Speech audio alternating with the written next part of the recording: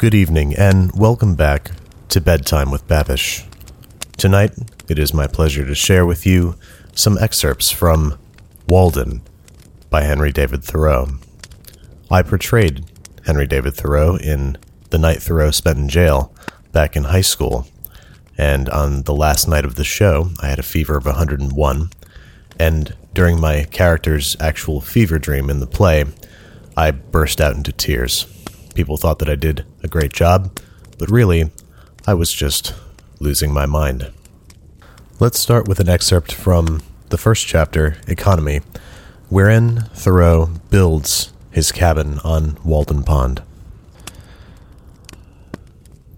Near the end of March 1845, I borrowed an axe and went down to the woods by Walden Pond, nearest to where I intended to build my house, and began to cut down some tall, arrowy white pines, still in their youth, for timber. It is difficult to begin without borrowing, but perhaps it is the most generous course thus to permit your fellow men to have an interest in your enterprise. The owner of the axe, as he released his hold on it, said that it was the apple of his eye, but I returned it sharper than I received it. It was a pleasant hillside where I worked, covered with pine woods, through which I looked out on the pond, and a small open field in the woods where pines and hickories were springing up. The ice in the pond was not yet dissolved, though there were some open spaces, and it was all dark-colored and saturated with water.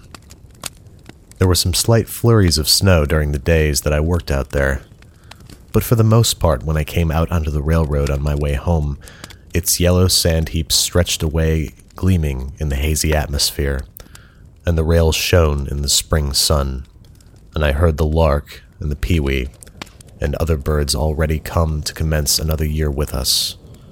They were pleasant spring days, in which the winter of man's discontent was thawing as well as the earth, and the life that had lain torpid began to stretch itself. One day when my axe had come off and I had cut a green hickory for a wedge, driving it with a stone, and had placed the hole to soak in a pond hole in order to swell the wood, I saw a striped snake run into the water, and he lay on the bottom, apparently without inconvenience. As long as I stayed there, or more than a quarter of an hour, perhaps because he had not yet fairly come out of the torpid state.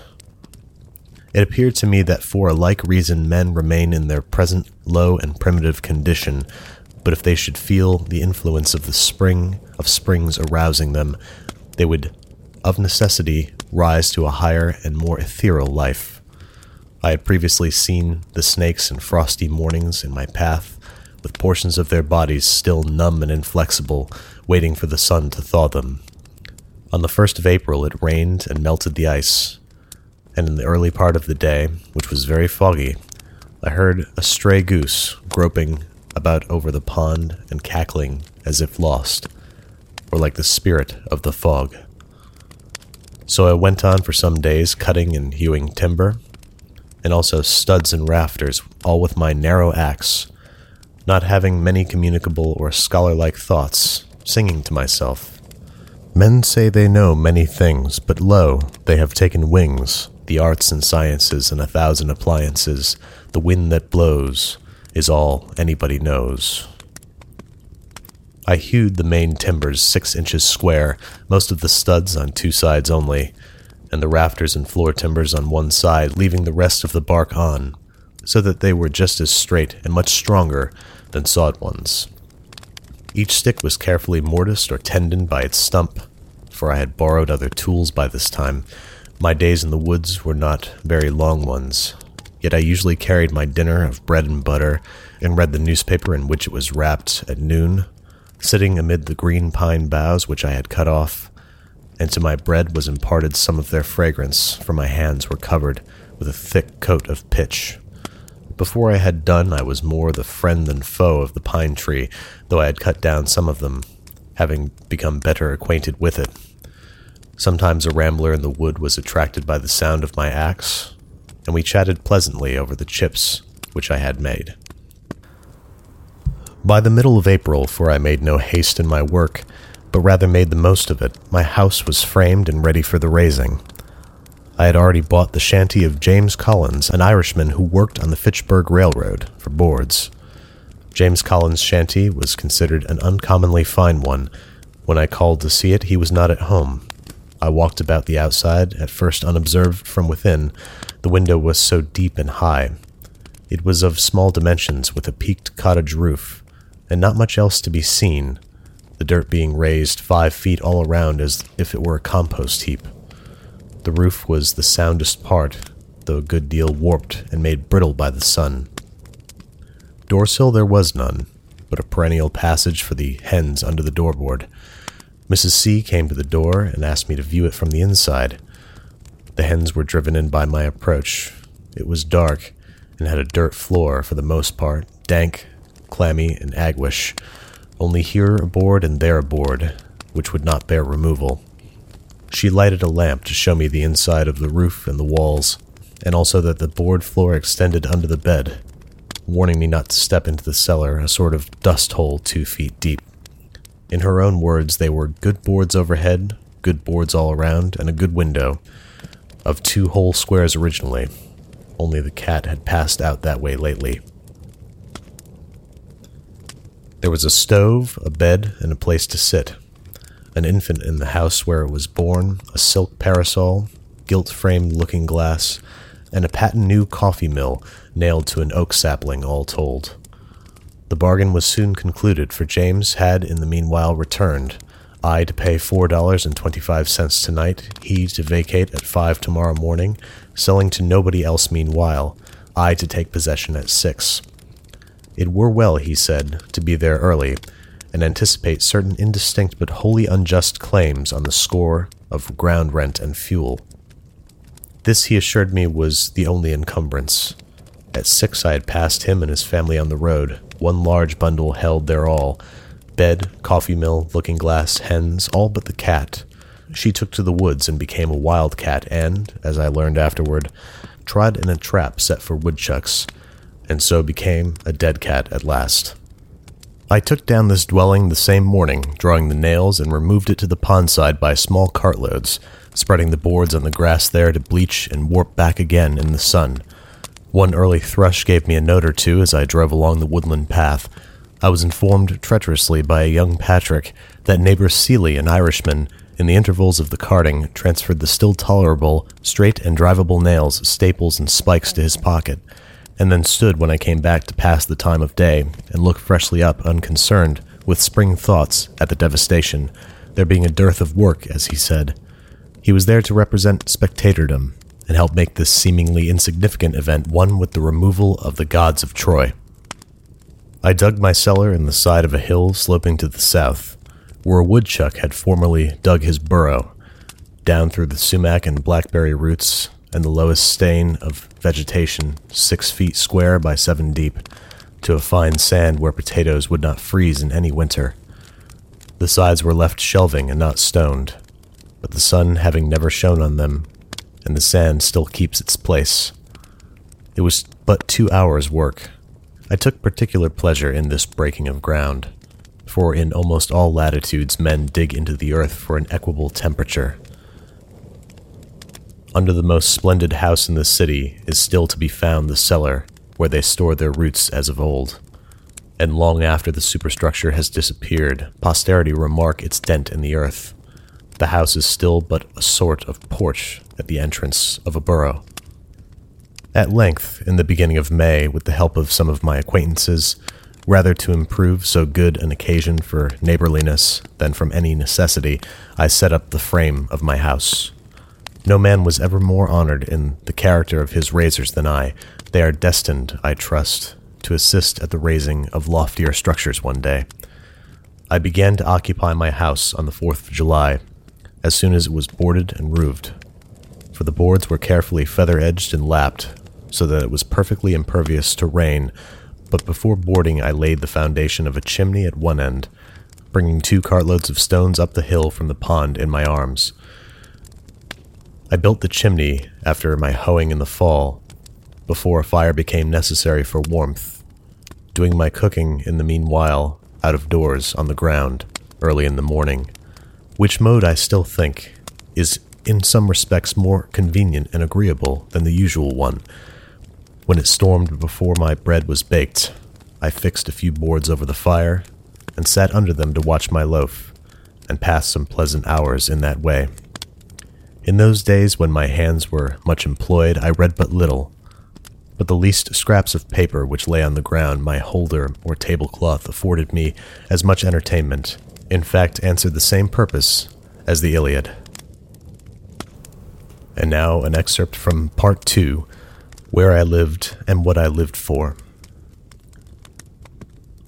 I went to the woods because I wished to live deliberately, to front only the essential facts of life, and see if I could not learn what it had to teach, and not, when I came to die, discover that I had not lived. I did not wish to live what was not life. Living is so dear. Nor did I wish to practice resignation unless it was quite necessary. I wanted to live deep and suck all the marrow out of life, to live so sturdily and Spartan-like as to put to rout all that was not life, to cut a broad swath and shave close, to drive life into a corner and reduce it to its lowest terms, and, if it proved to be mean, why then to get the whole and genuine meanness of it, and publish its meanness to the world, or if it were sublime, to know it by experience, and to be able to give a true account of it in my next excursion. For most men, it appears to me, are in a strange uncertainty about it, whether it is of the devil or of God, and have somewhat hastily concluded that it is the chief end of man here to glorify God and enjoy him forever. Still we live meanly like ants, though the fable tells us that we were long ago changed into men. Like pygmies we fight with cranes.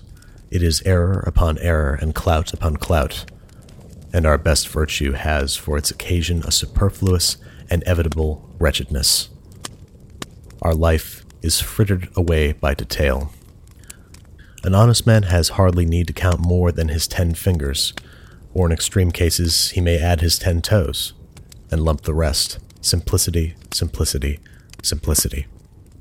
I say, let your affairs be as 2 or 3, and not 100 or 1,000. Instead of 1,000,000, count half a dozen, and keep your accounts on your thumbnail. In the midst of this chopping sea of civilized life, such are the clouds and storms and quicksands and 1,001 items to be allowed for, that a man has to live, if he would not founder, and go to the bottom, and not make his port at all, by dead reckoning, and he must be a great calculator indeed who succeeds. Simplify, simplify. Instead of 3 meals a day, if it be necessary, eat but 1. Instead of 100 dishes, 5. And reduce other things in proportion. Our life is like a German confederacy, made up of petty states, with its boundary forever fluctuating, so that even a German cannot tell you how it is bounded at any moment. The nation itself, with all its so-called internal improvements, which, by the way, are all external and superficial, is just such an unwieldy and overgrown establishment, cluttered with furniture and tripped up by its own traps, ruined by luxury and heedless expense, by want of calculation and worthy aim, as the 1,000,000 households in the land, and the only cure for it, as for them, is in a rigid economy, a stern and more than Spartan simplicity of life and elevation of purpose. It lives too fast. Men think that it is essential that the nation have commerce and export ice, and talk through a telegraph, and ride 30 miles an hour without a doubt, whether they do or not. But whether we should live like baboons or like men is a little uncertain. If we do not get out sleepers and forge rails and devote days and nights to the work, but go to tinkering upon our lives to improve them, who will build railroads? And if railroads are not built, how shall we get to heaven in season? But if we stay at home and mind our business, who will want railroads? We do not ride on the railroad, it rides upon us. Did you ever think what those sleepers are that underlie the railroad? Each one is a man, an Irishman or a Yankee man. The rails are laid on them, and they are covered with sand, and the cars run smoothly over them. They are sound sleepers, I assure you. And every few years, a new lot is laid down and run over, so that if some have the pleasure of riding on a rail, others have the misfortune to be ridden upon. And when they run over a man that is walking in his sleep, a supernumerary sleeper in the wrong position, and wake him up, they suddenly stop the cars and make a hue and cry about it, as if this were an exception. I am glad to know that it takes a gang of men for every 5 miles to keep the sleepers down and level in their beds as it is, for this is a sign that they may, sometime, get up again. Why should we live with such a hurry and waste of life? We are determined to be starved before we are hungry. Men say that a stitch in time saves 9, and so they take 1,000 stitches today to save 9 tomorrow.